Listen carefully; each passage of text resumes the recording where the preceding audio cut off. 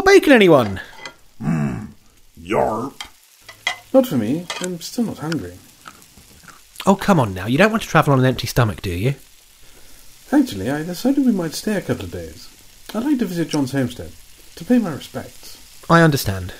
And, I would join you, but I have a few errands to do myself. Samuel, thank you so much for your kindness.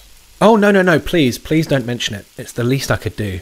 Just please, try to be back before dark. Otherwise, well, you might be seeing John in the labyrinth. Hello and welcome to the LARP Noobs. It's been a while since we've done this, or a while since I've done this, actually. It's like you did one fairly recently, didn't you, Dave? But for me, this has been a fair old little while. Yeah, quite a long one. And today we're joined by someone who've actually recorded a sort of YouTube episode with, Merlyn. Hi, this is my first one ever. I haven't done one of these since ever. Well, we did have Merlyn on the live stream where we crafted. That was it, yeah. And basically we had a really, really good time, and definitely wanted to have her here as a guest for podcast listeners, really. Yeah, and today we were going to sort of look at the idea, considering that was a crafting stream and we were looking at crafting there. And it's been a while since we've touched on crafting. The last one I did was with our friend Robert, who plays Caro. But this time I wanted to really concentrate on the idea of like either finding your character through kit, or how you can also, your character can help you then seek out the types of kit that you might go and get. And I guess this is kind of, in my mind, this is kind of broken down into sort of different sections. There's like the gifts that you'll get, or that you'll give, and how I'm mainly focusing on sort of icy gifts there and things that you kind of earn. And I guess that's where I wanted to sort of start it off, or really actually just in general, if you wanted to sort of how you guys kind of feel about the idea of sort of fleshing out your character through the gear and sort of kit that you kind of find as you're going through your kind of your character's development. Merlyn, you're the guest. You start us off. Oh, wonderful. So I think, gifts in character are definitely a big part of how your character grows, because at least for me, Empire was my first LARP. So I showed up and, I'd tried to build a costume. I'd been to charity shops and I sort of put it all on, and I was still very much me, but in Aisha's clothing, sort of like bumbling about. I hope I fit in. I hope I've covered up this logo and that logo. But I think definitely like over time, little things that sort of were given to me or that I bought, definitely became a lot more of things that I recognized with stories of my character. So it became less a memory of, oh, I bought that in a charity shop, Merlyn did that, and more of a thing of, oh, I was gifted this by my friend. I think that's such an somebody important... created this for me as a person, as a character, as opposed to just me as the player. Yeah, I think that's such an important aspect to it, is the idea of like things that can actually symbolize memories within the RP that you're experiencing.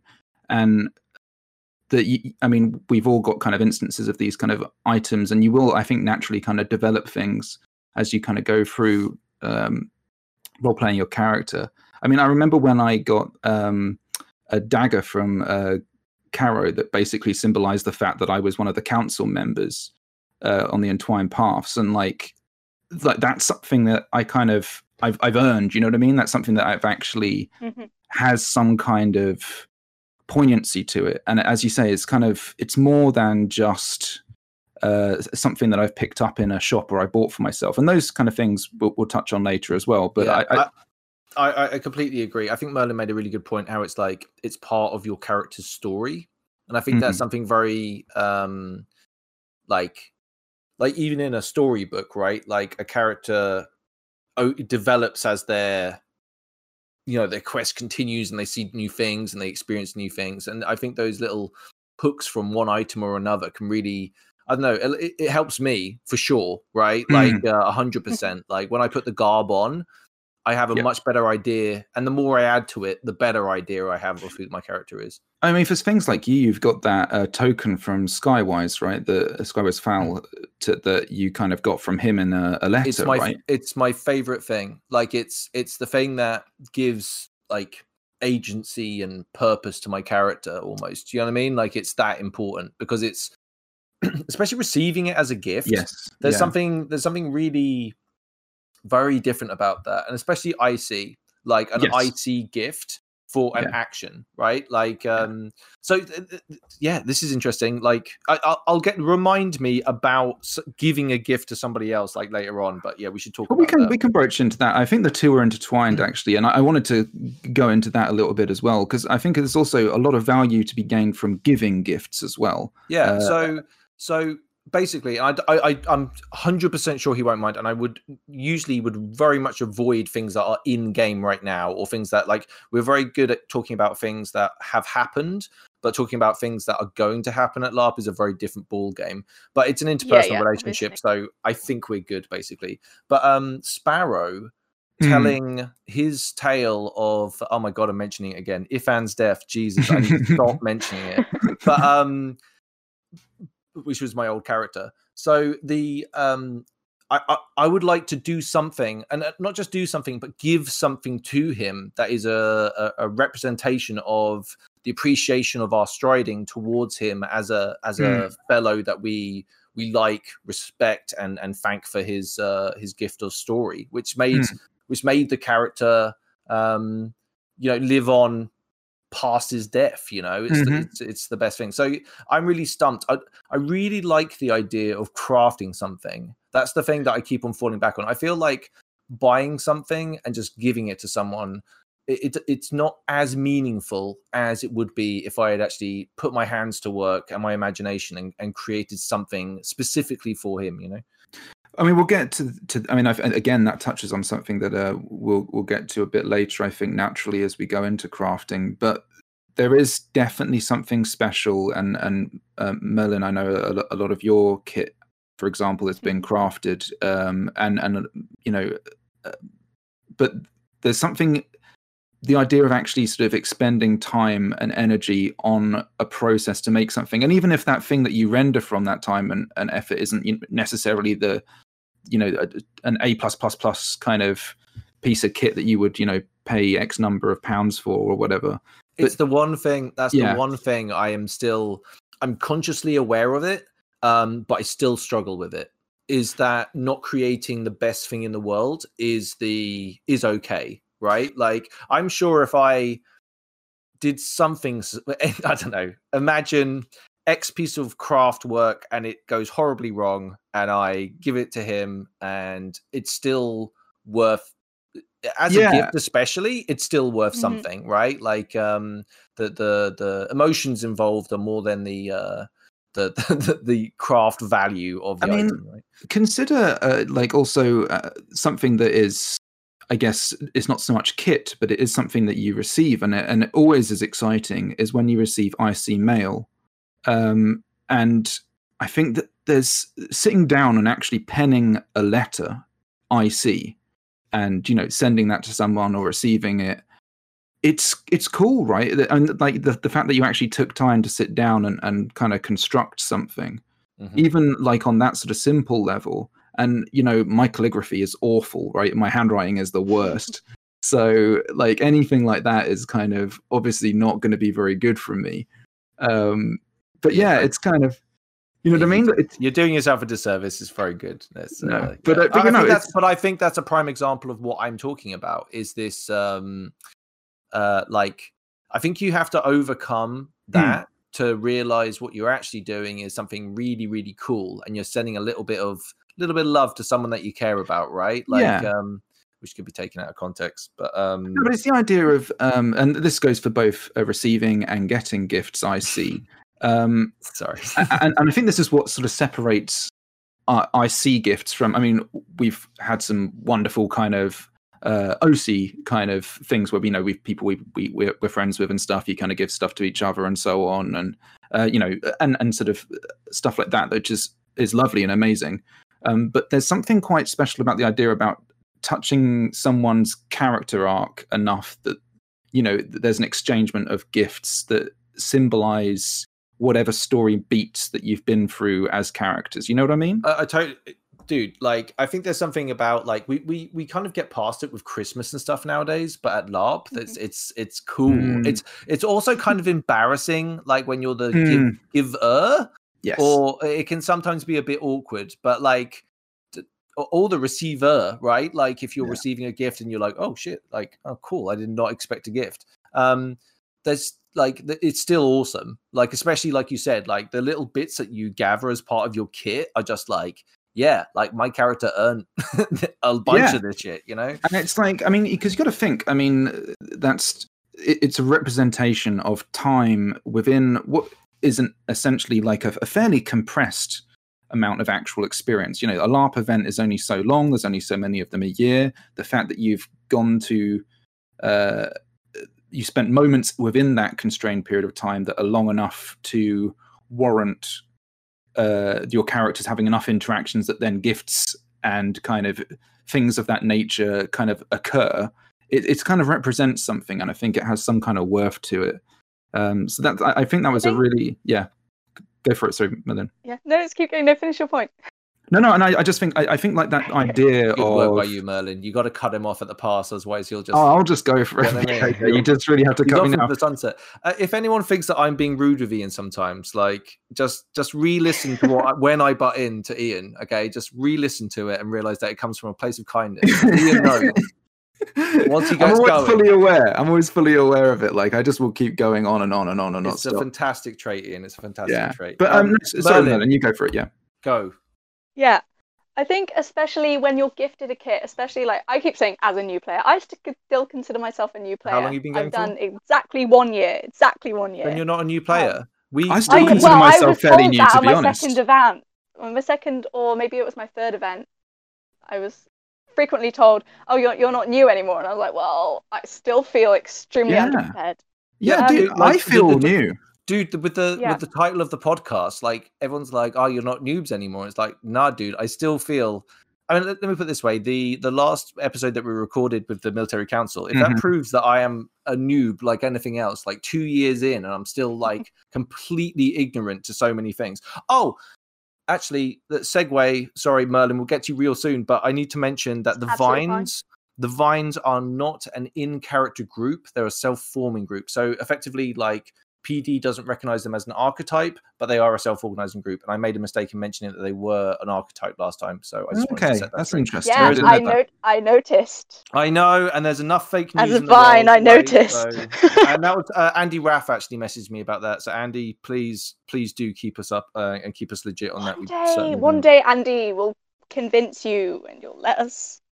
I actually, to be honest, I didn't realize that was. I honestly didn't know that was the case. But no, I mean, I think that's it's definitely worth being caught. We might on have that touted that before. So me and Ian have spoken about it in private before. Maybe we just misunderstood. 100%. Yeah. Well, I'm so sorry for railroading the conversation away. But Merlyn, what were you about to say? Do you remember? I'm so sorry.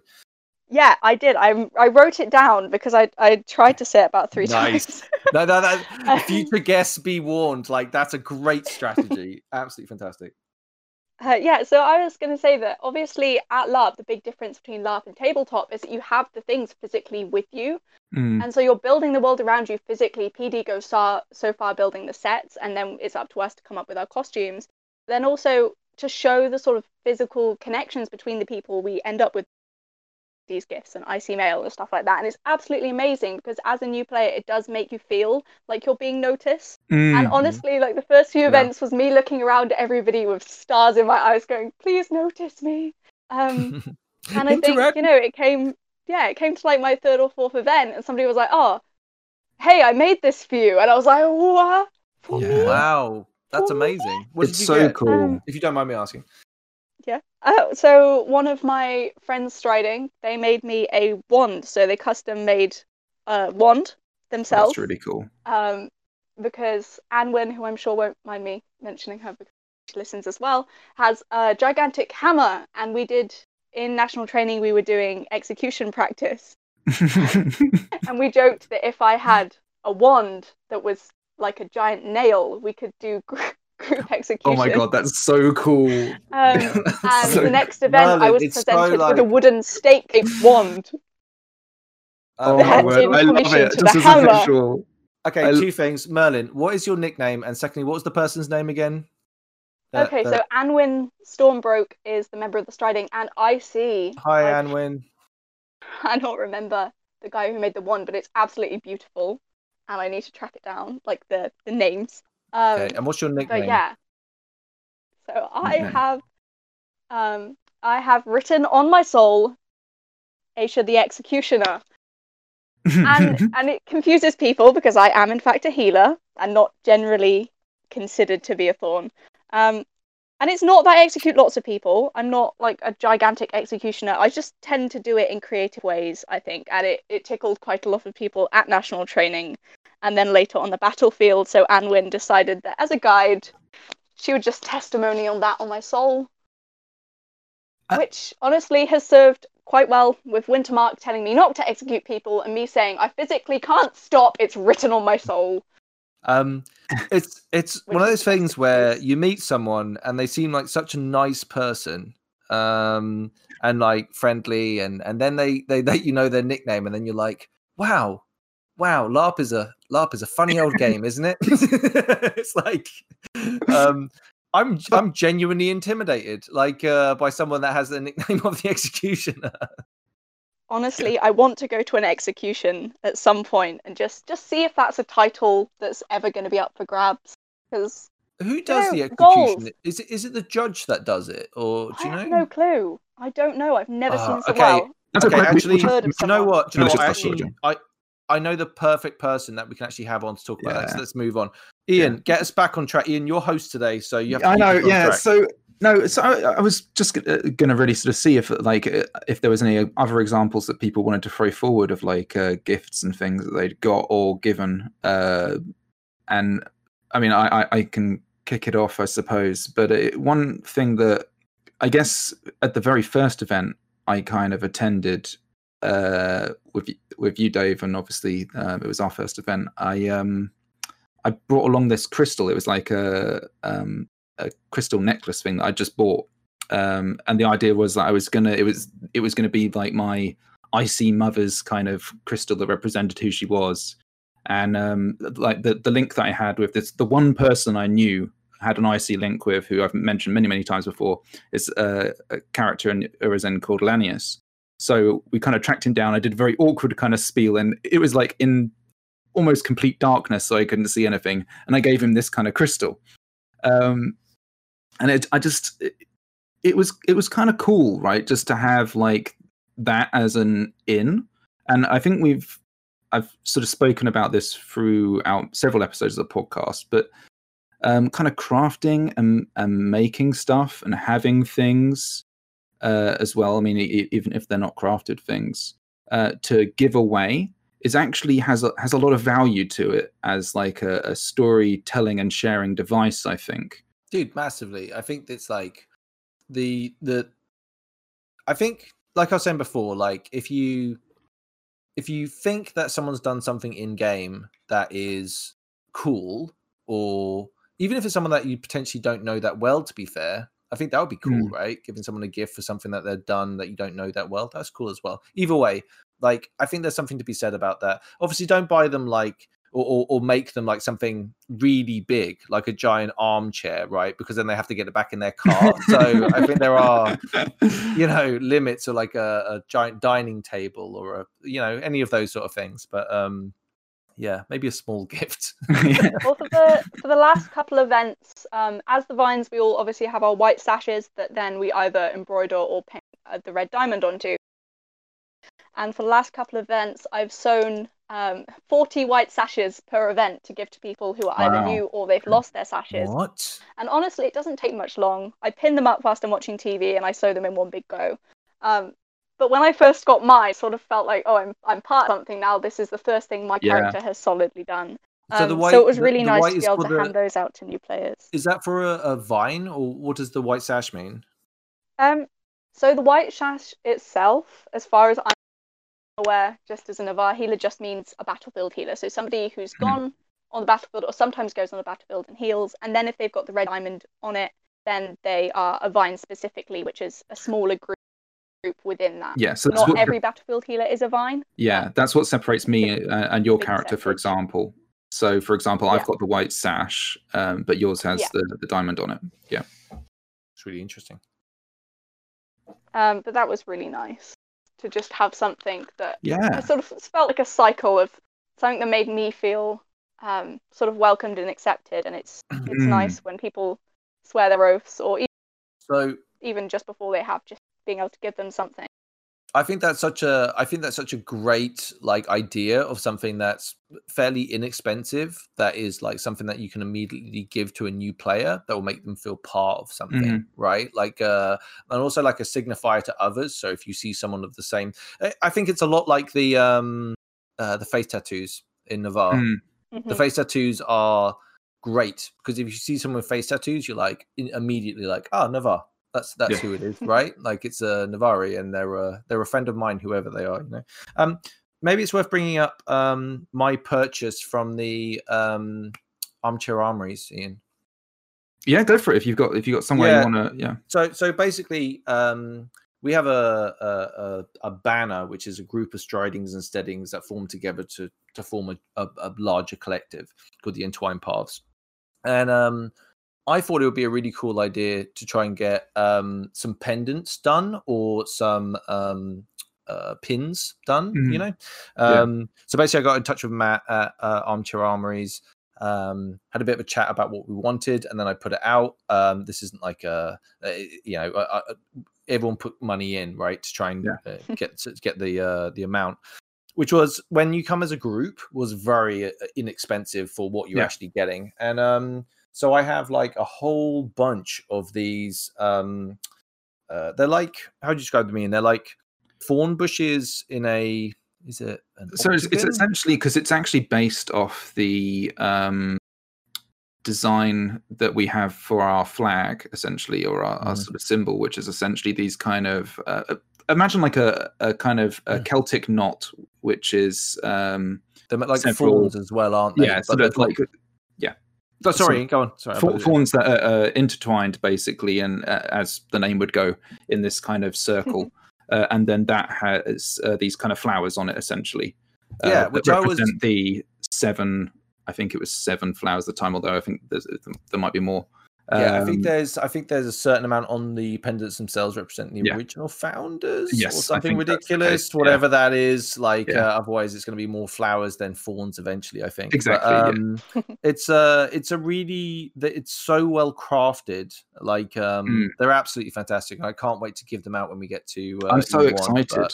But going back to the IC side of this, is that with a large striding, like a large banner like that, you need to have some sort of identifying mark, but also that can be like something external, right? So if you start seeing a whole bunch of people with one very significant mark about them or something very distinctive, you're going to recognize them as a group, right? Like, and for better or worse, I think there's something really cool about that in game, you know?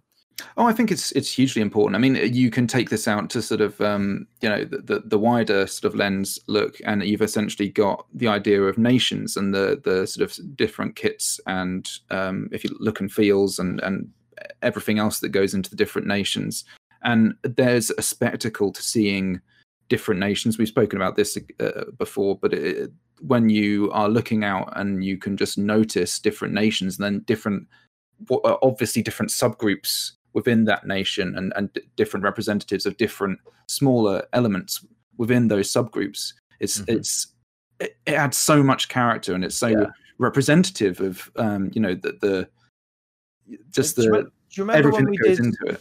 Do you remember when we did the treasure hunt thing that went badly wrong? Yes. Yeah.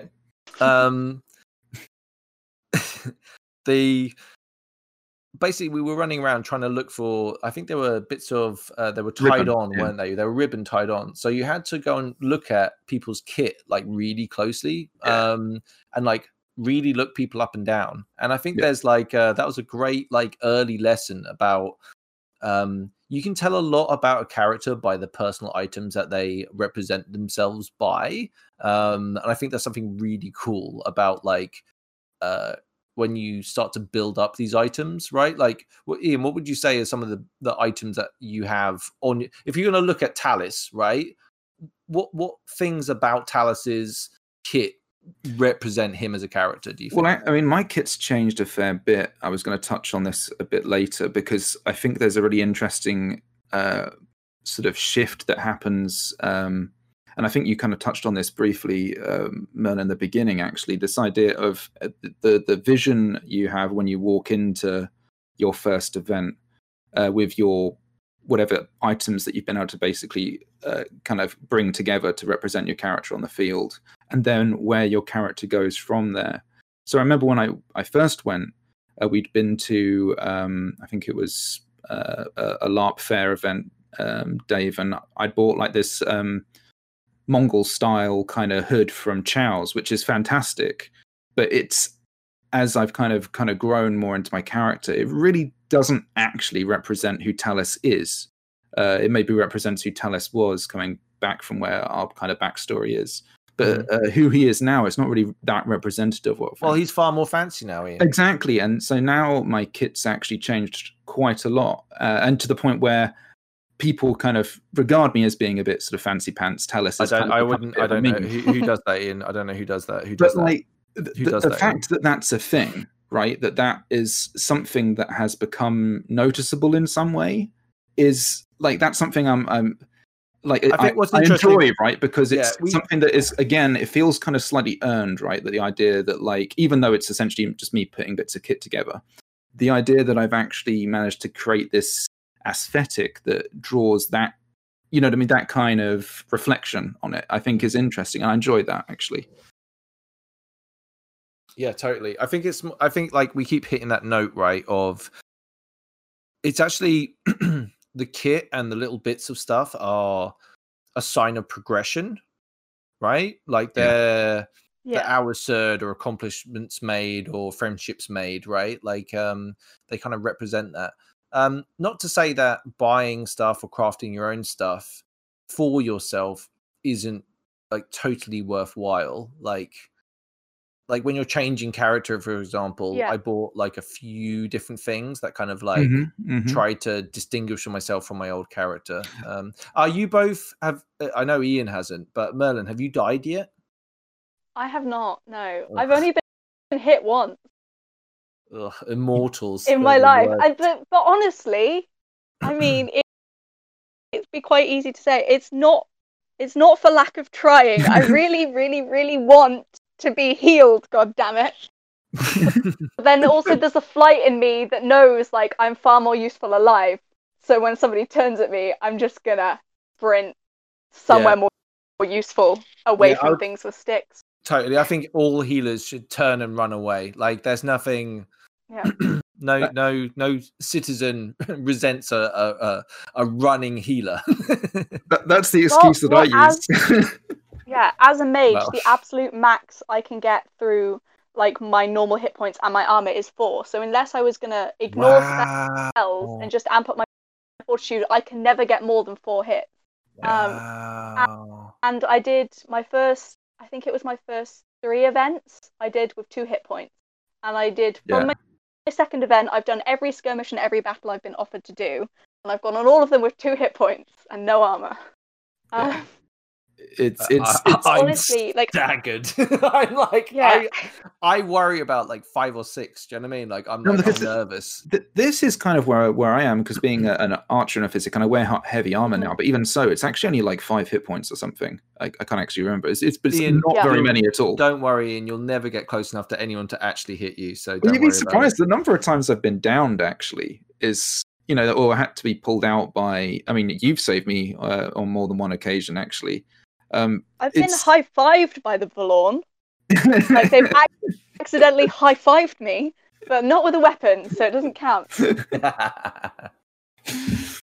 But no, I mean, I think there is, as sort of time's gone on, I've sort of tried to sort of reflect on who I am playing Talis at an event is quite different from how I thought it would actually be in that kind of mind's eye view pre my first event. And that has then made me sort of think much more about how I want to represent the character that I've grown into. And that's meant things like making a sash, for example. It's sort of like meeting someone for the first time, where you think, you know, this is the first version of the which is kind of what you're planning as the player playing the character. And then bit by bit, you sort of work out, well, that bit of their personality doesn't really work. I don't like playing that. I really wish I could do a bit of that. and you pull it in. So even if it's not gifts from other people, you do sort of learn better what your character actually likes, and it's almost like the character starts to choose what they wear. I completely agree, and I think there's also, unlike say in a role playing outside of LARP, a sort of pen and paper, if you like, it's that the situations can be often are much more mundane that you find yourself in. So your character, even if you're a sort of dark and brooding character who, to be honest with you, probably isn't the funnest archetype to go with, but even if you are, it's like, who is that character when they're sitting around eating a hot dog or something, you know, having a laugh with their friends, right? Like that's all the various mundanities that go into life are part of LARP, and also then feed into the character when you're ICing any of those individual situations. So your character becomes much more three-dimensional in that case. They're not so much necessarily the archetype. And I think that it's sort of the image I had when I was going to go as Talis was going to be, in a sense, you know, with this tragic backstory and all those kind of cliches, has kind of changed and shifted into something that's just much more well-rounded, I think, and is just actually within a range of where I'm comfortable as Ian playing that character, you know? And I think that's hugely important. Yeah. And then that's then let me think, okay, Talis is like this.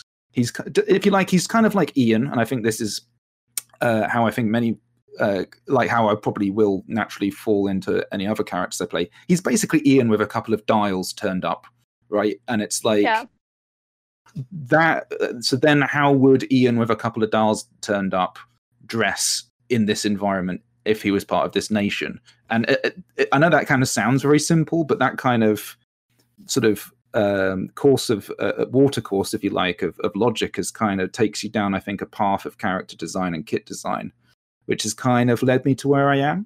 And it's completely divergent, actually, from where I thought necessarily I'd be, because I'm really into this, as I say, a bit more of this kind of sort of rough kind of aesthetic that I wanted to go with originally. I had this, I say, this kind of Mongol-style hood and this kind of all this survivalist kind of gear and stuff. And that's all been stripped away now, and I'm almost completely the reverse. And I have all this awesome kit from Chow's, which is fantastic. But actually, next time I went to Chow's, I bought myself this really awesome green flared sort of coat, which is completely the opposite style and is now extremely fancy. It just goes to show the way that your character can kind of change. Outlandish. It's outlandish. That's what it is, Ian.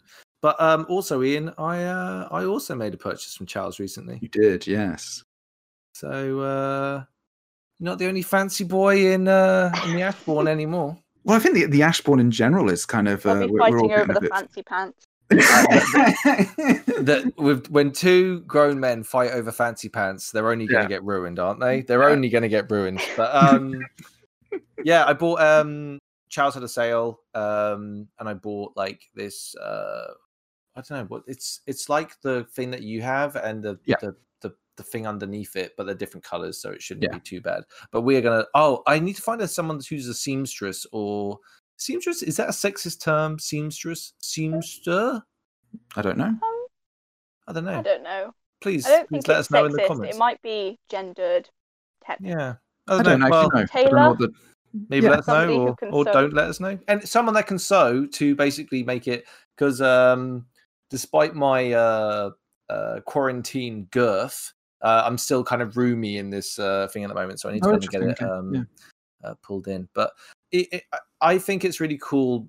Like I think on the podcast we definitely, and I think this is true, crafting your own kit is something really special, and I think it's awesome. And I don't mean to like put it down, but because I feel sometimes we give the impression that buying stuff isn't like it can't be as memorable. It's a cop out.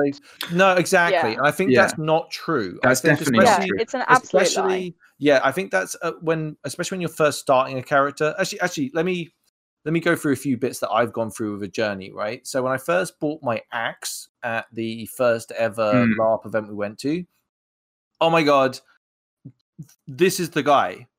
This is the guy. This is the axe. This is the guy, right? Like I had a really good idea of who he was, and then we got the Gimp armory in, which which definitely laid like to more of a aggressive style, I would say, right? Like it's all in black, it's leather, it's like it's Mordor-ish, right? Yeah. But now changing from that character to my current character, it's like I bought like a couple of different bits that are kind of like you've made really intelligent purchases, actually. I mean, and cheap too. Like I keep banging on about how you don't need to spend the earth on LARP kit. I bought so I was gonna craft a necklace made out of shells and other interesting bits, and then I was looking for like shells on eBay and all this stuff, right? And then I found a necklace made out of shells that looked really, really good, and it was like way cheaper than buying all the shells and all the stuff I needed to make a necklace. So I was like, sold. It's really good. It gets tangled up really badly every single time. So you've actually got loads of really nice bits of bling and stuff, and not bling, but like you have like really nice kind of like necklaces and natural bling, right? Yeah, like this kind of layering effect that I think actually adds a lot of character. Like you've got these teeth that you had. The teeth actually is a whole other. Remind me of the teeth in a bit. Like after I've just like anyway, the tambourine. Sends a message, right? Like it's a very aggressive instrument, and I like it a lot. So therefore, it's that kind of like summer, ambitious, like bold type vibe to it, and I like that. I also bought a headband, and this was an Etsy purchase, which was it's basically a leather band around my head, but it has a octopus in the middle, made out of some sort of metal. But it's like, is it brass? Probably brass. I'm Yellowy. assuming brass. Yeah, exactly. Yeah, exactly. But I'm like, boom, sold, right? Like it's an octopus. Who doesn't like an octopus? An octopus represents like intelligence, adaptability, right? It's a cool thing. And you get to have that on your headband as a mage. Like it's perfect. Like I love it. So yeah, I think that's kind of where I've kind of come with my character, and also swapping between two different characters, and how drastically I would like to think that I'm playing both characters very differently now. Like, I think costume helps with that. You know, like there's a few moments of like my current character's idea is kind of to empower others with mixed success, but when it is successful, it's really cool. And I think some of that garb when I'm walking around and clattering around because of the shell necklace.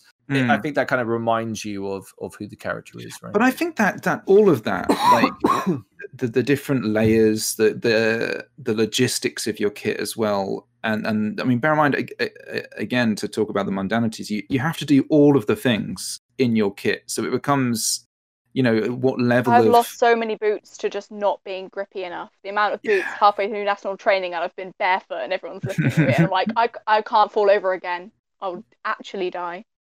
Yeah, and it's just, but having like pouches, for example, and having the necklaces and things pockets, like you have.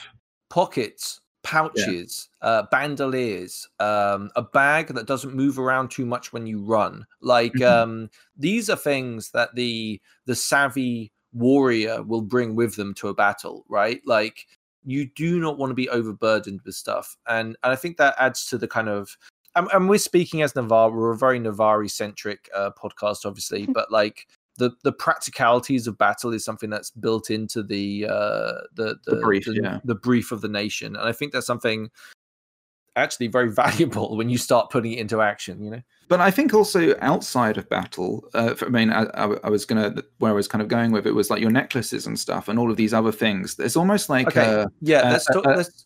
Sorry, can I finish my point? Sorry, of course you can.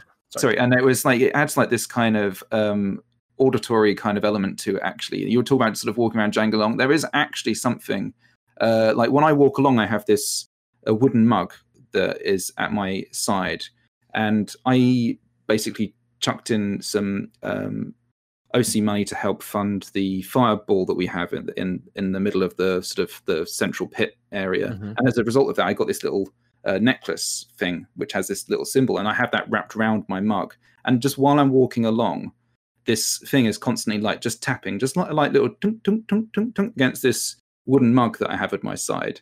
And it's just like, these are things that they're kind of just there for me.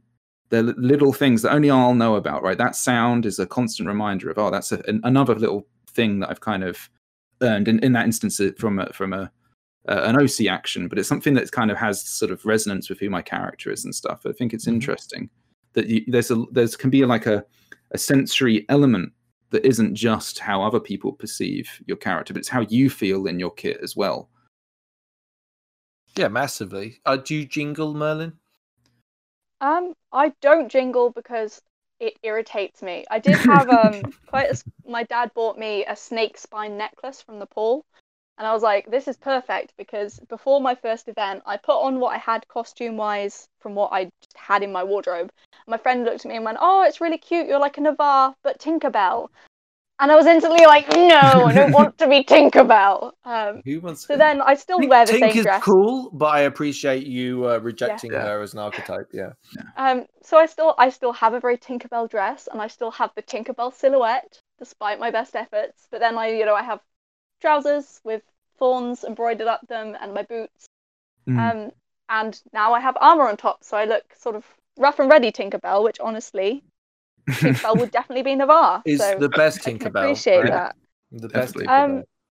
So I don't clink specifically because noise irritates me sometimes, but I do find that like bit by bit things have happened. So I started off, my character had 3 parents, 2 died in a tragic backstory which I didn't write, but my remaining parent wrote. And then my remaining parent went and died on a battle, and I was an orphan all over again.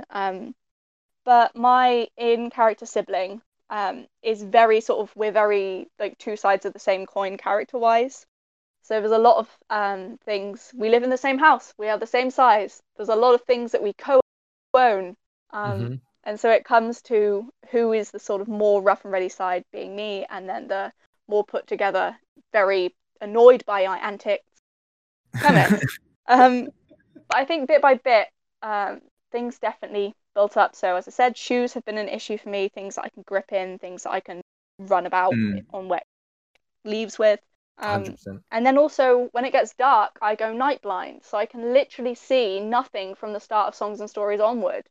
Barely anything. You're not alone in that. You're not quite scary. But like bit by bit, I've got things. So I have a glowing crystal, which is in my pocket, but then it also has a tie on the inside of my trousers, so that if needs being, I can tie it to my shin, and it can be by my feet, so I can actually see as I walk. That is actually smart, because I have body slammed too many people into mud, and I'm so sorry. I fairly unapologetically have a crafted kind of flashlight, basically, and I'm quite happy using that, especially when it gets to that time of night, right? Especially after a couple of Chardonnays, you can sometimes find yourself walking through uneven terrain. Well, if it rains and it all turns to mud, I think and I mean, footwear is a whole other topic, but basically your safety and your comfort is number one. And at all times, like whatever's happening at any point in LARP, you can always lift your hand up and say, help, I'm far too drunk and in bushes, could someone come get me? Or cold, right? And so having a good cloak and all of those things are hugely important. Just having access to and enough kit to keep yourself warm and dry, and all of those sort of sensible things that you should try and kind of prepare yourself for. I didn't really want to necessarily we're not talking go into that. That wasn't really where I wanted to. Definitely, but it's worth mentioning. That's important. Yeah, so all of that's very important. Definitely wrap up warm. But let's talk about the necklace, because I bought actually it was a friend of mine who does 3D printing. I paid him to print me some teeth, which I made into a necklace, and she put little holes in them for me and everything. And they basically became my necklace to represent my old character. Now, when I died, again, I'm so sorry, it's so boring.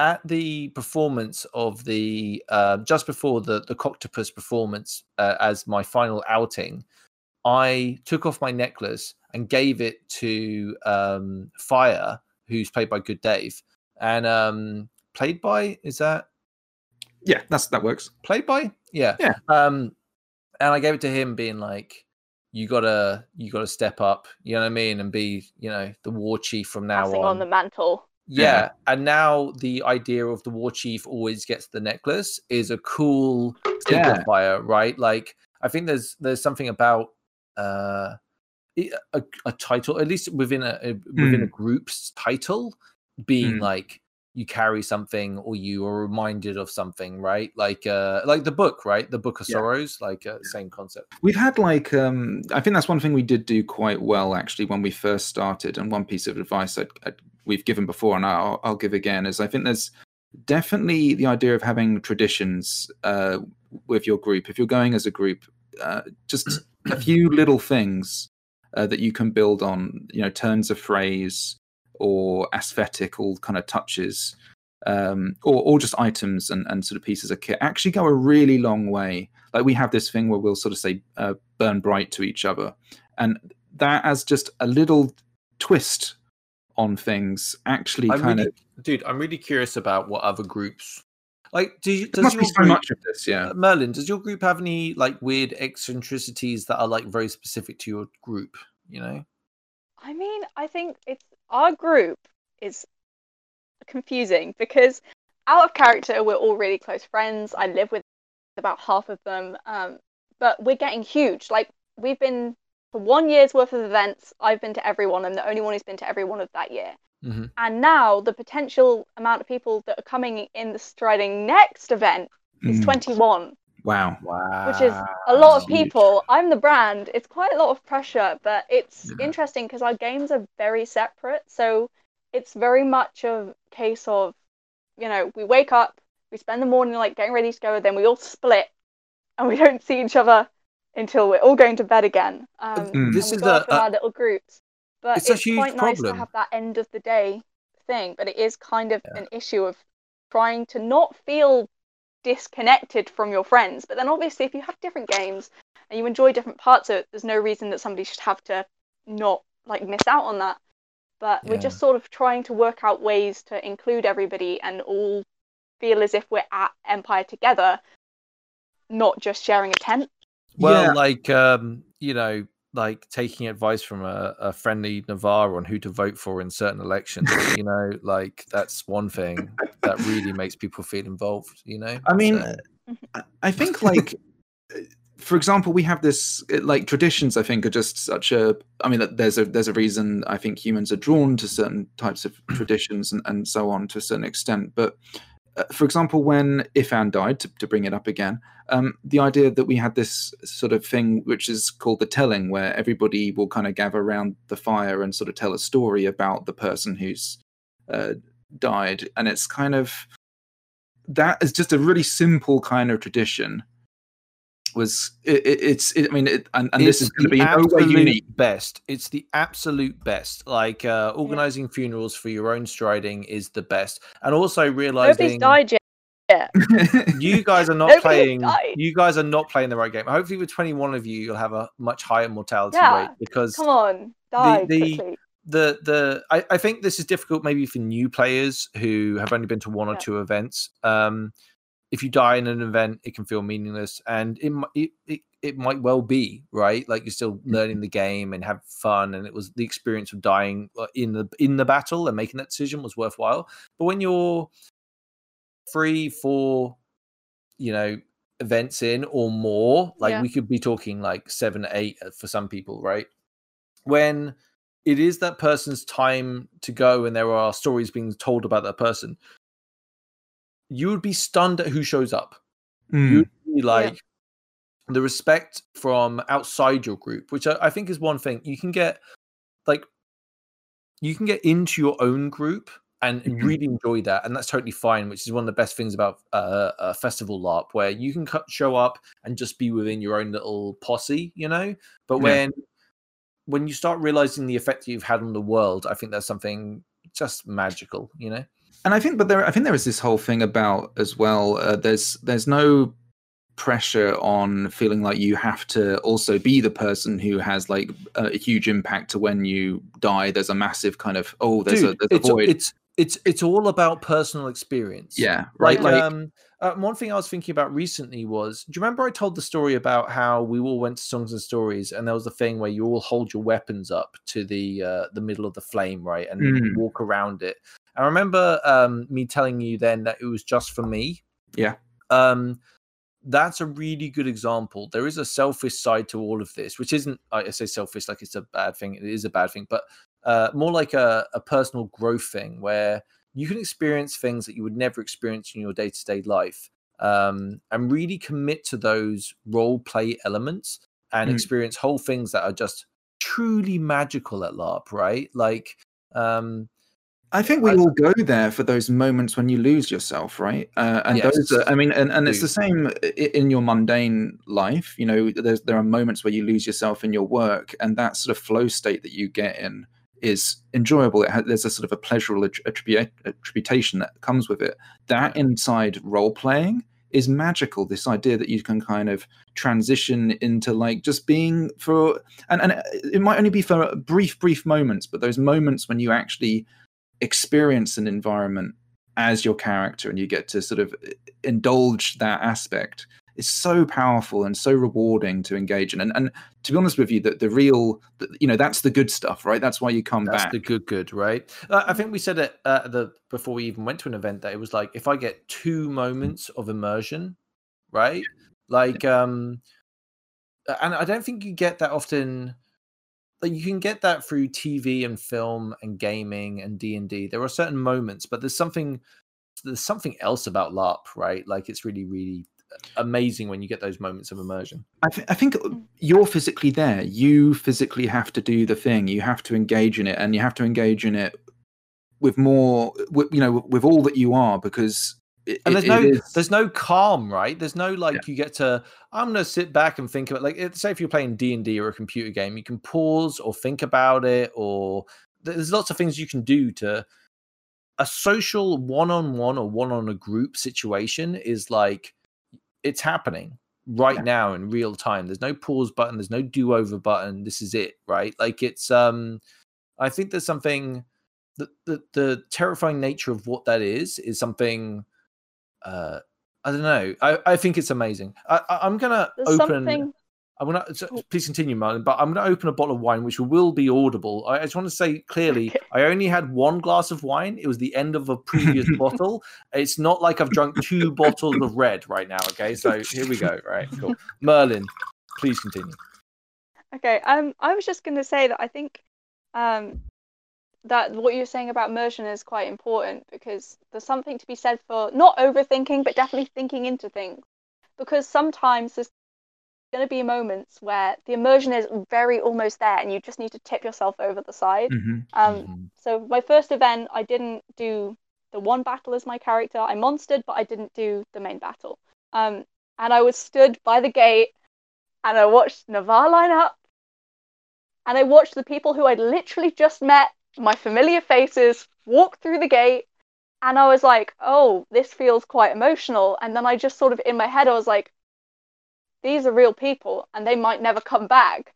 And I just burst into floods of tears, because the people who I'd only just met with my only familiar faces might not return. And obviously you can snap yourself out of it and go, well, most people can, and if you can't, be careful with yourself. But they can go, they'll all come back. But then there's something to be said for giving yourself the sort of permission to be immersed in it, because it was very difficult for me to begin with, to not feel silly, be like, it is okay to cry for these people, because everybody else around you is in that same belief that there are people who may never come back. And a really lovely druggie and medic came up and said, get some food in you, dry your tears, they'll come home when they're ready. And I was just great. So good. And it was absolutely amazing. And that was the moment where I was like, yeah, no, I'm coming back. Legend, my word. Legend veteran, whoever that was. Like, really good. Shout out to that person.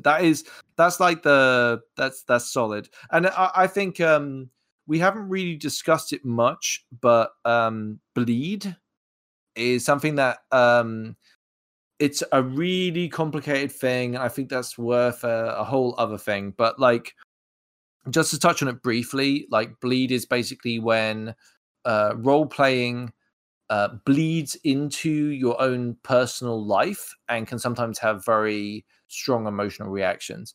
I think like bleed is kind of potentially part of what makes LARP so good, but it has to be managed. I think bursting into It's definitely a tears. double-edged sword. Yes. It can be good or bad. Yes, Yeah. I find it very therapeutic as a mirror to myself, like if that makes sense. And sometimes it can be quite cathartic to. It is quite cathartic to role play and sometimes have. For me anyway, and I think this is very different for different people, but for me personally, I really enjoy pushing up to the edge of who I am and what my experiences are, and experience something quite personal to me in a context that's manageable and has distance, and really fall into it and enjoy it, right? Like, I think in role playing in general, I like my RP to go places, right? I like the idea of that I will give myself permission to allow my RP to take me on journeys. And I think as long as you're self-aware enough of, where you should, set yourself those kind of limitations and things and the ways you want to that you should need to be sort of aware. But if you're kind of aware of those kind of risks, the rewards are just so huge, and the ability to just explore and examine different aspects, it's such a huge part of it. And I think that really is why we keep coming back, just because to double down on what you just said, though, allowing yourself permission is a big part of this. I think you can often be caught up in and I'm a huge sort of victim of this in my own life. This idea of just constantly being nervous, right, in social situations, and I, I'm not a socially confident person. I'm fairly introverted in a lot of settings, but I've noticed through going to LARP that it has helped me sort of grow a little bit. I mean, it's not like overnight I become some kind of oratory kind of like powerhouse or whatever, but like there's the idea that I can go somewhere and I can actually deliver a speech and people will listen to me, right? At like the council, I can be like one of the main speakers at it, and like that has some kind of weight, and that I can go to a place where people are maybe just generally interested in who I am and what I'm doing. Like, obviously, that in your personal life that your friends and stuff are all interested in those kind of things. But I think it's please, I think the idea of having that as an exploratory avenue for yourself is just hugely beneficial.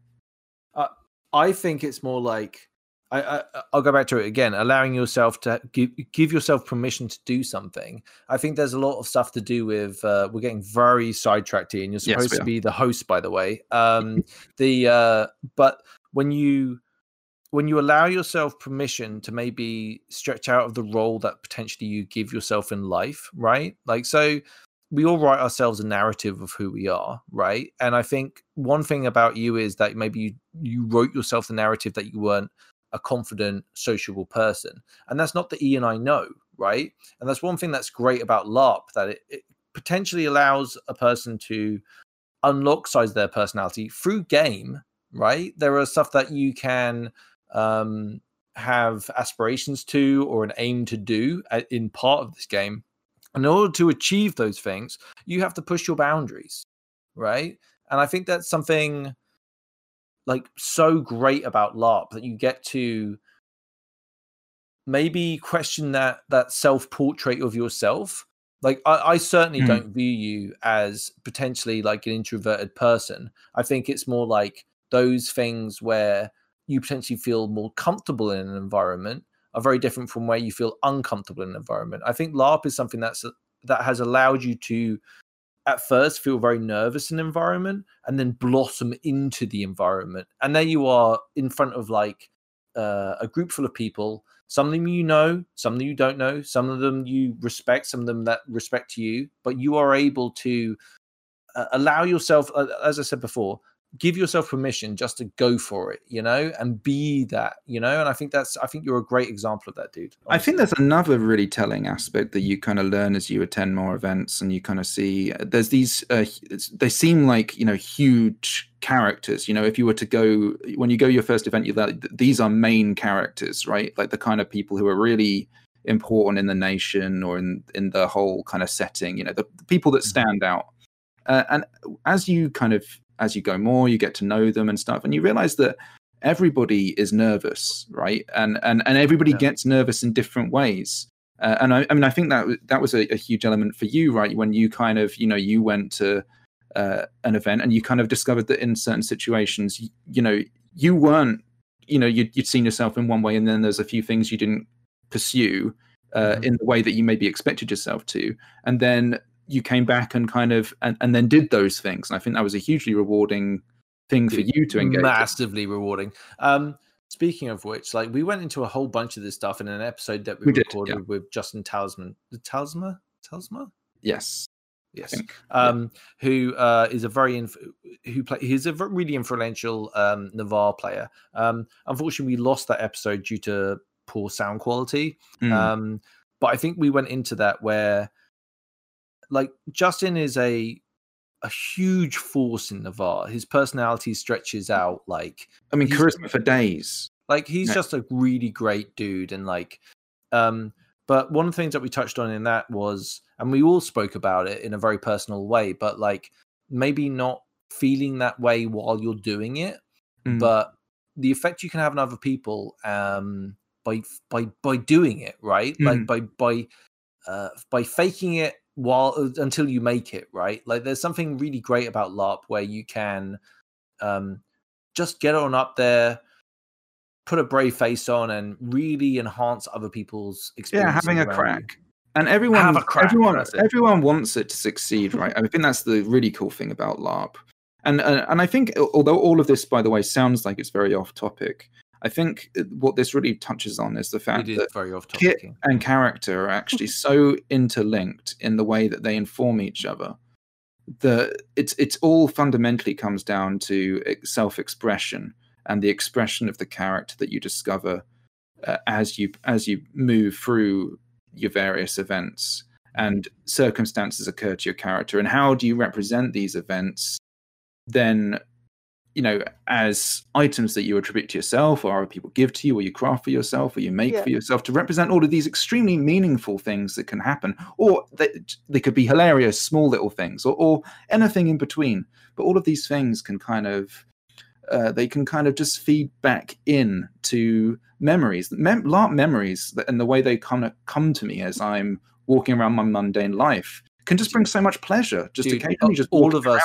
I guarantee all of us just started smiling then when we said LARP memories, right? Like, it's something cool about that. Merlyn, please just fire into the conversation. By the way, like, me and Ian will do this a lot, so you need to fight. I was just going to say a lot of what we've been talking about is the idea of like costume versus kit to me, which is in my head is like costume. I see as something that you'd wear like on TV or in a film or as part of a play, or even, as a cosplay, I'd say is different. Costume and kit are very different because you have to live in kit. It's the same as the idea of a character in D&D, for me at least, is less of a person than a character in LARP, because some things that you can fake for that amount of time or you can play as a character on stage just don't work, because you can be a brooding D&D player because the DM is there making sure you still have game. Being a brooding person in LARP, it might work, but it's really difficult. You've got to have the hard skills to be able to pull it off. It's lonely. There's a lot of sort of stuff to be said for the idea of, your character is a person. So I think a lot of this about like downtime as well. When you step away from your character and you hang up their clothes, what are they doing? They've still got to have some kind of livingness to them. I completely agree. Yeah, and it's a lot. For me, at least, when you were talking about the idea of giving yourself permission to do stuff and to do things that might make you feel silly, it makes me think of so many times I've said to myself at LARP, oh, I won't do that because I'm not that kind of person. Like, I'm 18 years old. I don't know what kind of person I am. Right. The first time someone was saying, are you going to national training? And this was before I thought I was going to do combat. I said, no, I don't think. And then I stopped myself, the whole just say yes. I was like, okay, I'll go, but I don't know if I'll enjoy it. And I went and I enjoyed it. I haven't stopped since. I hate to tell you this, Merlyn, but that feeling, it really doesn't change much the older you get. Like, Yeah. but I think Yeah, but that's it's like, just so ridiculous. The amount of my friends that have been like, "Oh, I'm just not that kind of person. Oh, I don't think I could do." The amount of people who've gone to LARP that I've taken to LARP that have said, "Oh, I mean, I'll go because you seem so passionate about it, but I won't like it because I'm not that kind of person." There is yeah, every kind of person at LARP, and there's Yes. every kind of character at LARP because there are such a variety. I dude, like, preach. I think that's a truth about people generally. Now, people do change. Like, you can start off being a very open person and become closed, and a closed person can become open.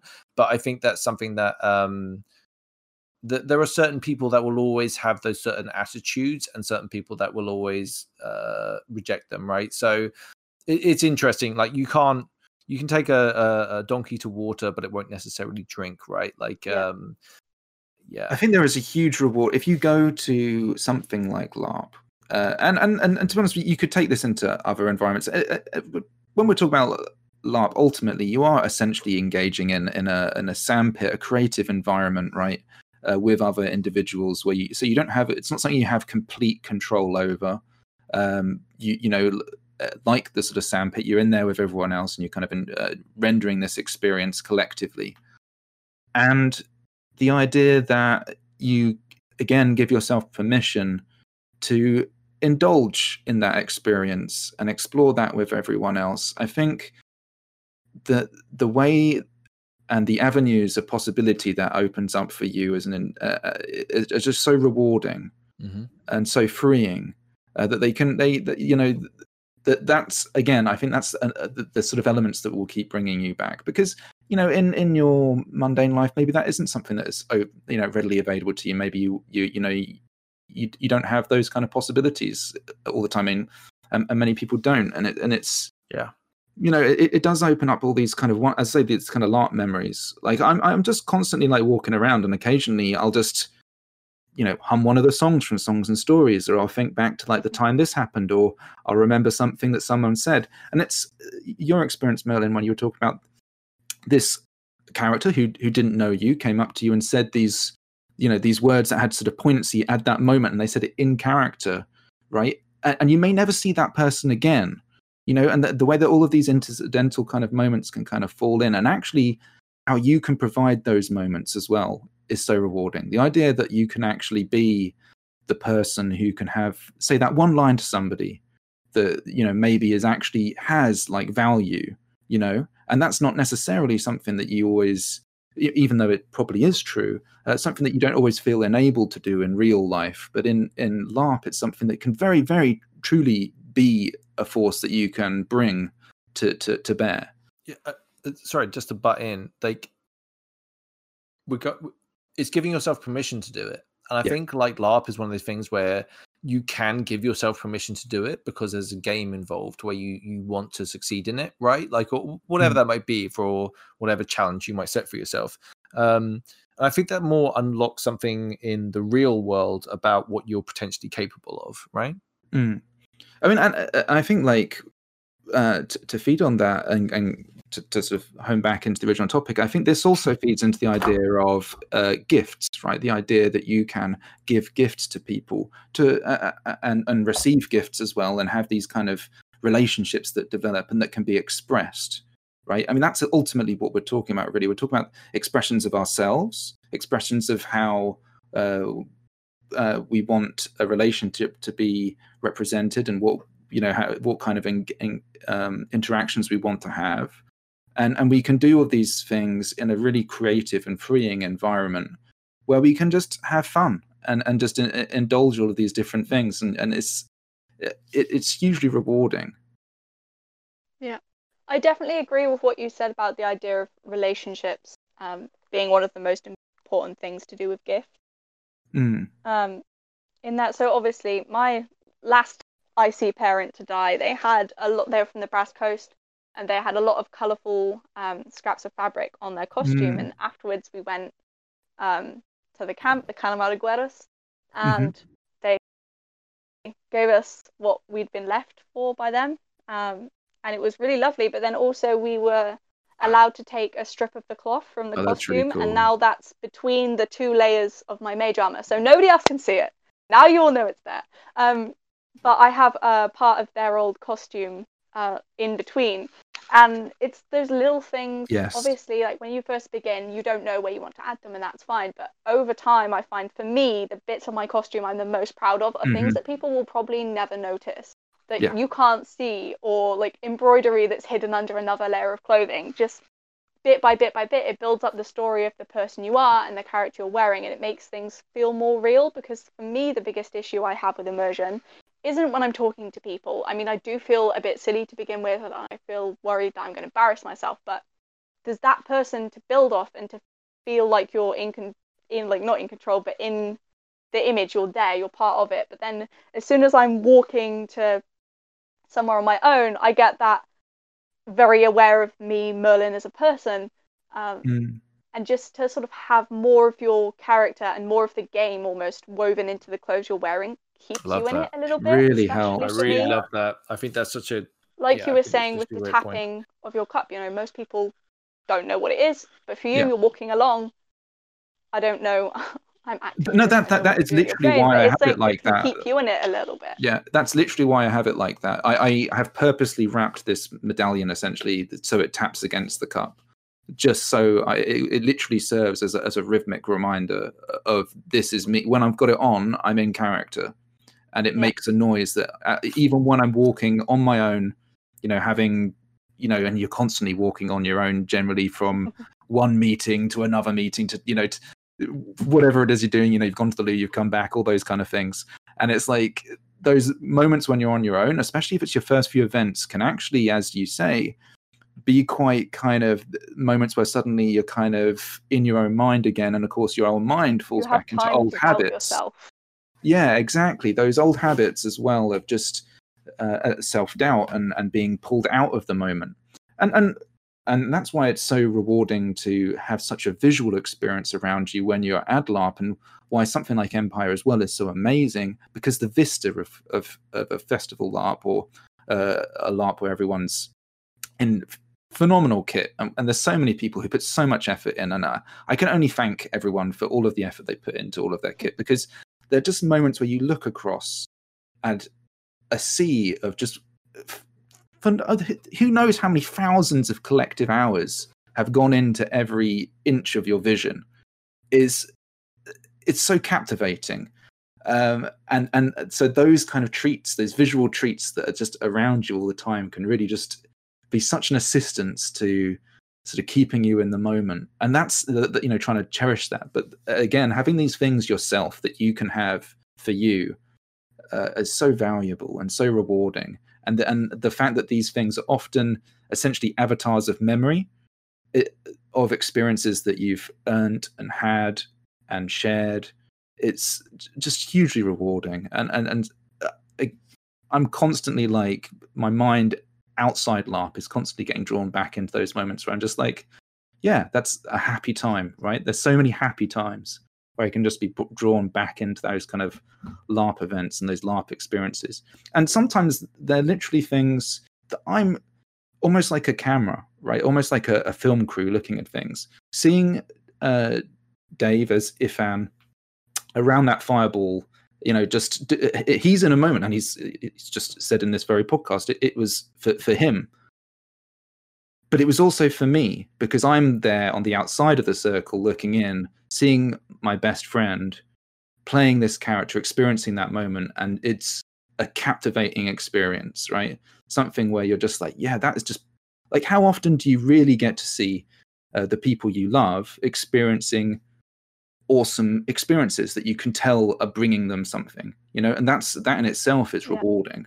It's so hugely meaningful to have visions like that are etched into my memory that I'll carry with me for all time. And that's what LARP brings. All of these times where I get to share it with all of these incredible people who I'm fortunate enough to experience life with. And then we can have this kind of collective tapestry that we can build of memory and experience and crafting and kit and everything that's gone into it, right? That we've all put effort in, and it's effort sort of spent and rewarded through our shared experience. It's so magical. Ian, that was lovely. But I think that's got to be a record. Mega monologue. No, Ian, that's incredibly sweet, man. I do appreciate that. It's yeah. I mean, the experiences we have at LARP can be, formative and life changing, right? And I think like Merlyn, you coming in at such an early age is something that I would. I don't know. I think it would be so great if I discovered LARP earlier. Yeah.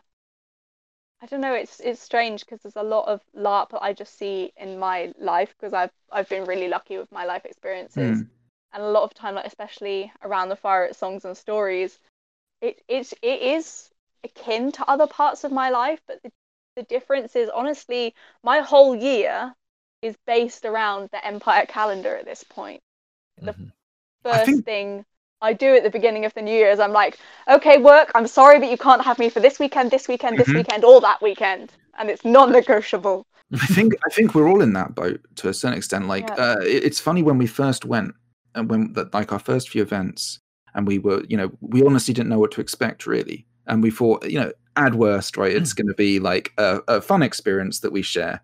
But now I'm waiting to get those dates for the events, and I'm just straight away writing them in the diary, the work diary, because as you say, they're non-negotiable. And it's funny how it's expanded as well, because it used to just literally be the days, and now it's like, well, actually, I kind of really want the Thursday. I really want that Thursday as well, and you got to get that. It would be good if we had the Wednesday, so I could pack without stressing. And a Wednesday, I would go for a Wednesday. I'll definitely have to investigate the shower block more if I went on a Wednesday. But going on Thursday is phenomenal, right? Like, so good. Yeah. Well, Ian. Yes. Sorry. Do you have anything else to talk about when it comes to crafting you?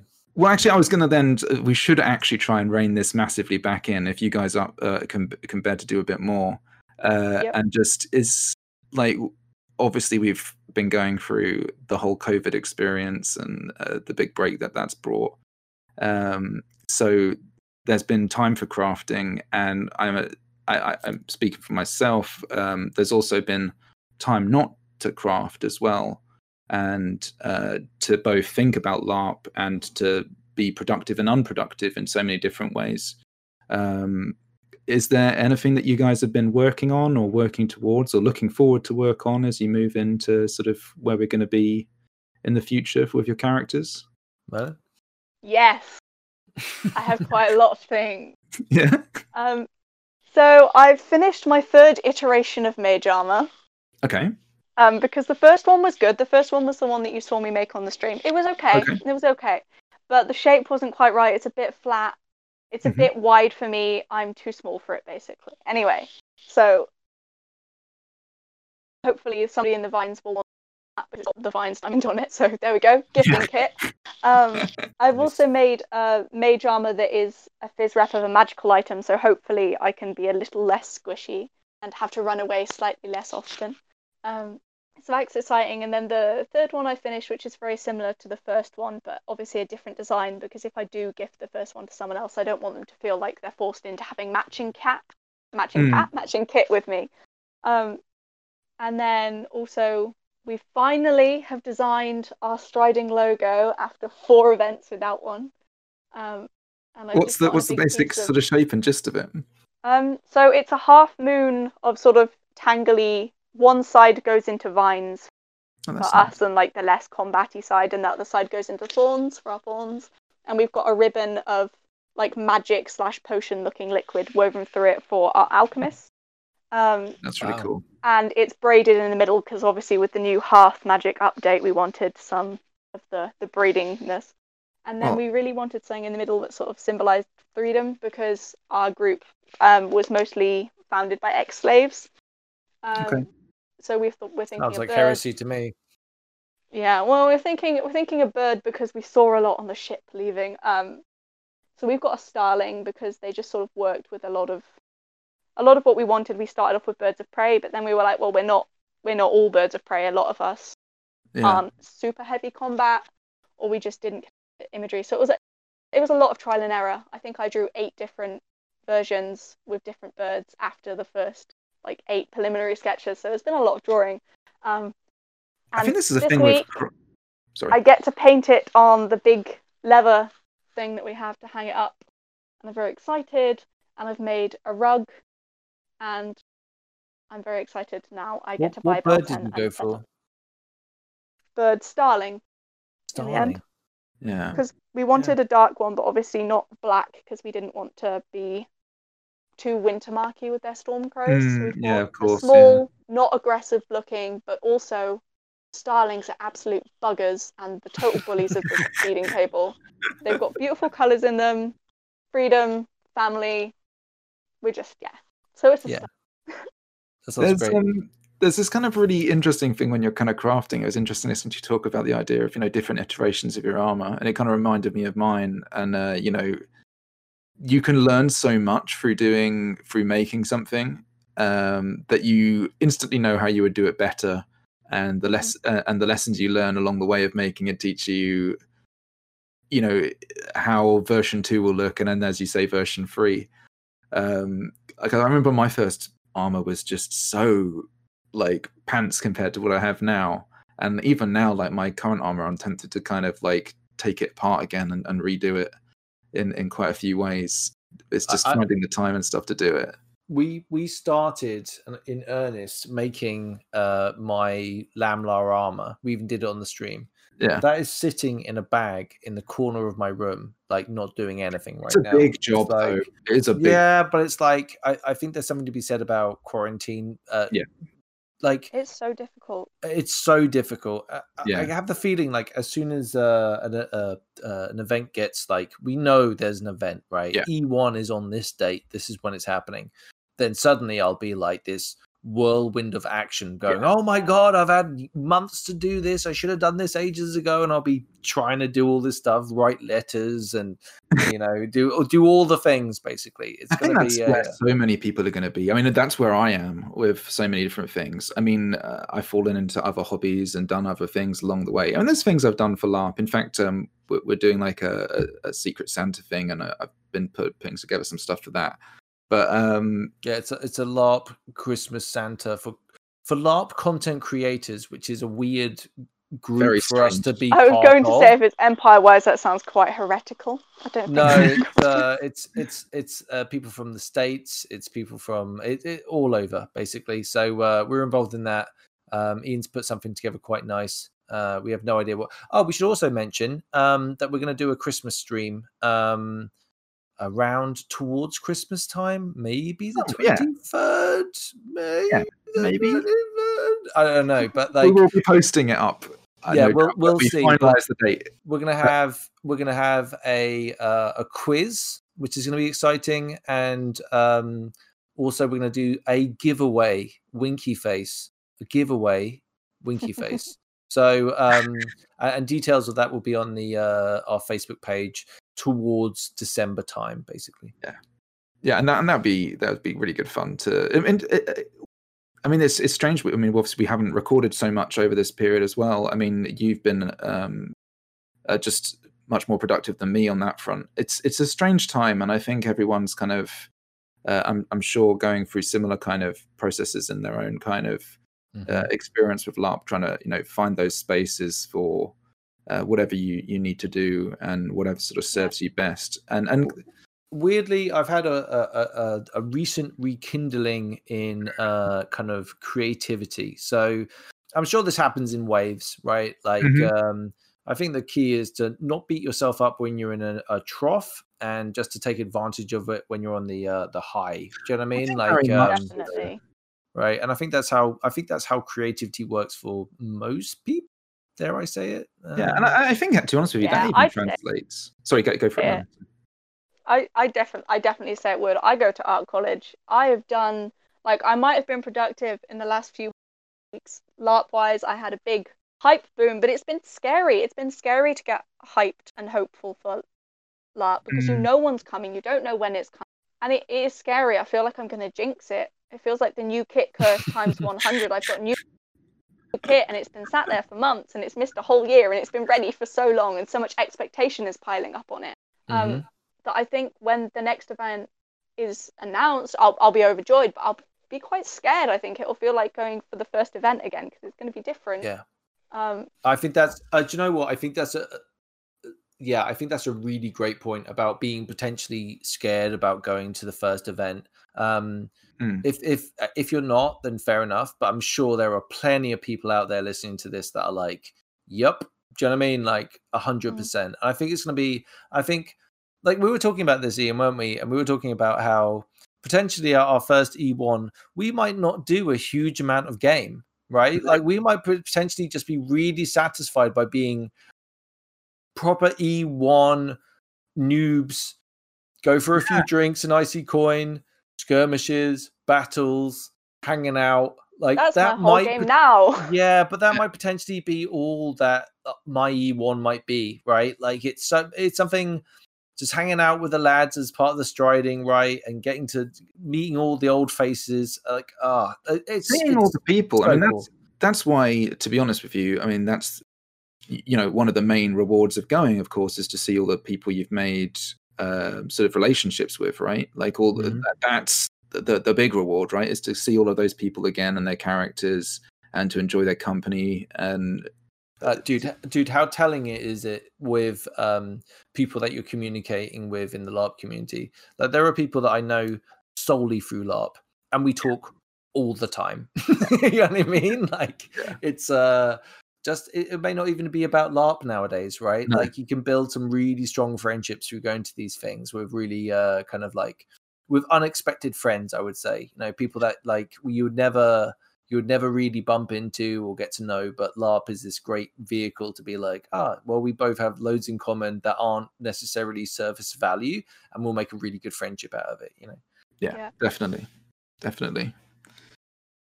Well, I guess it kind of went off on quite a few tangents throughout the episode, but hopefully... Ian, are you saying that an episode hosted by you went a little bit on tangents? Hey, I'm not sure I want to take full responsibility for it. I think it was a shared experience where we all kind of saw... It was Ian, I'm not going to argue. It was a shared experience, that's for sure. I just worry about, like, Merlyn. I feel like we're going to have you on again. It's or another stream maybe.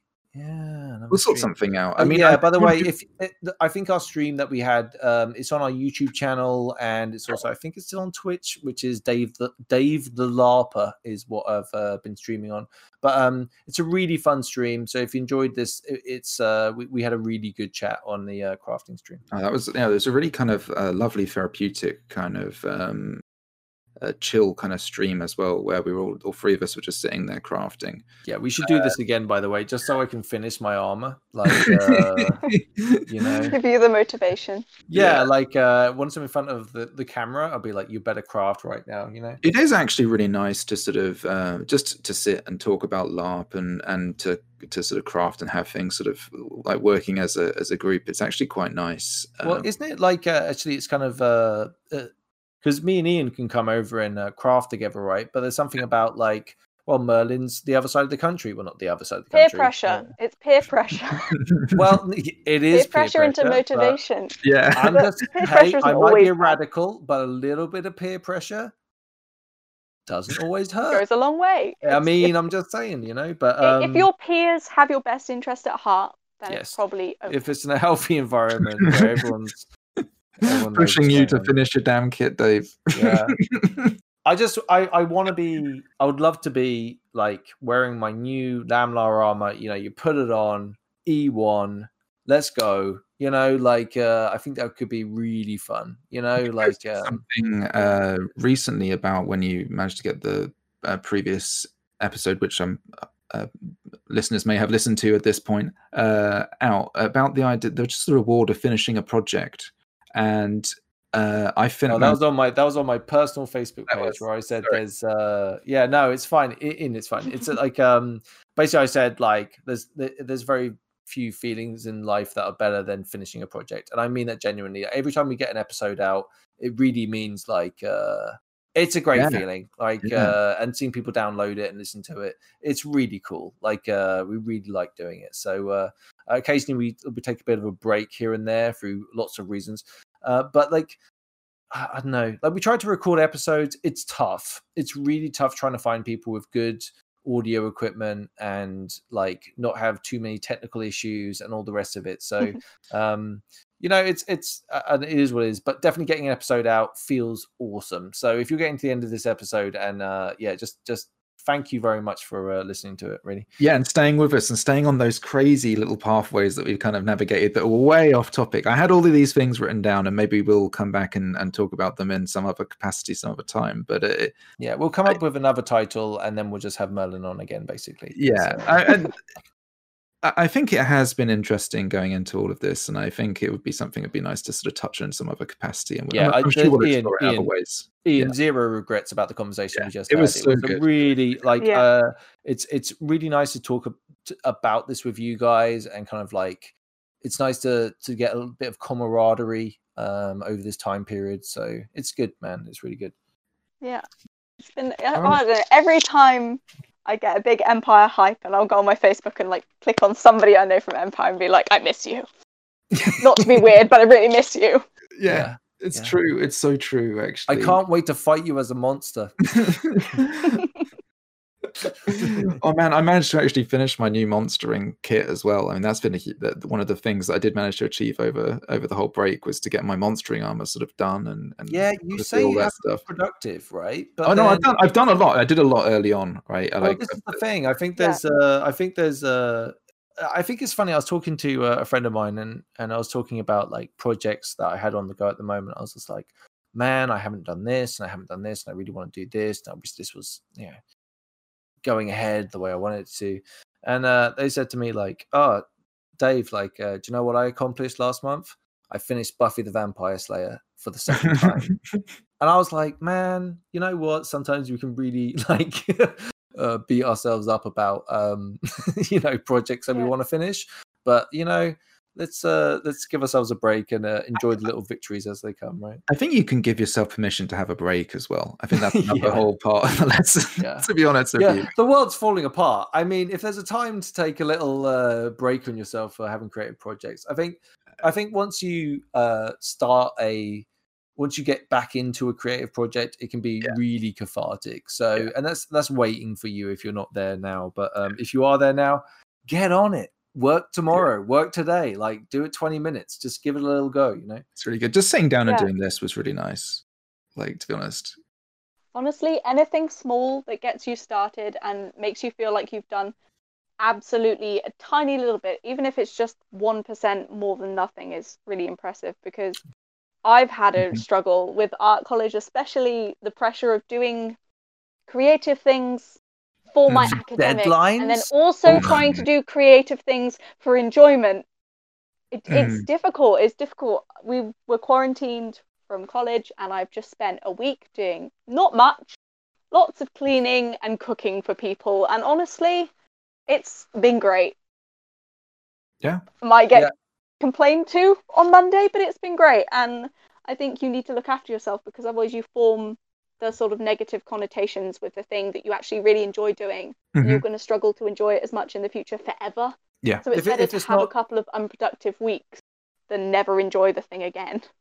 Yeah, I'm looking at right now. I bought for all you Games Workshop nerds, I bought Blackstone Fortress. It's a box set with loads of miniatures in it.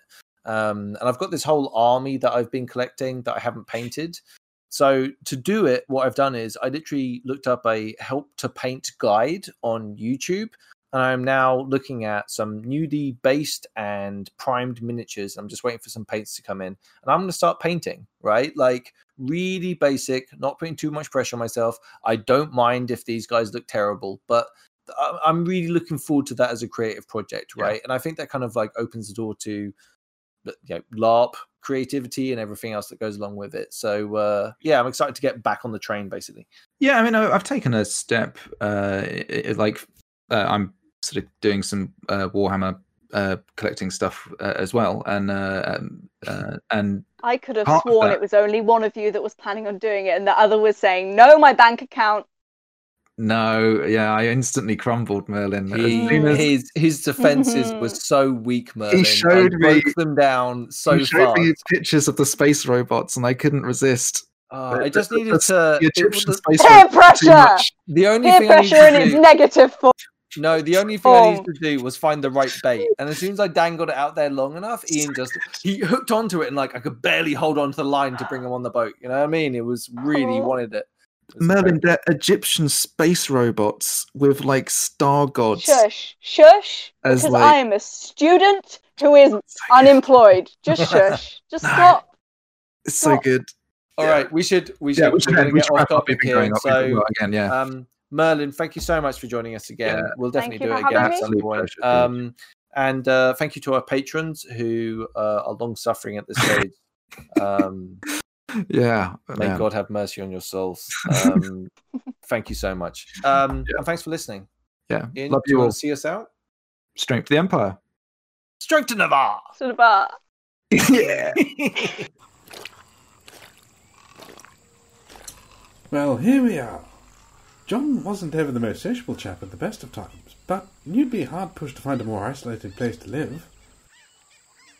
Now that is curious. Seems as though John was expecting company. See the way those spiked fences and ditches are arranged to funnel our movements? Pass me that stick. Now, if I know John, he would have placed a trap just here. I think we should watch our footing from here on. Follow me!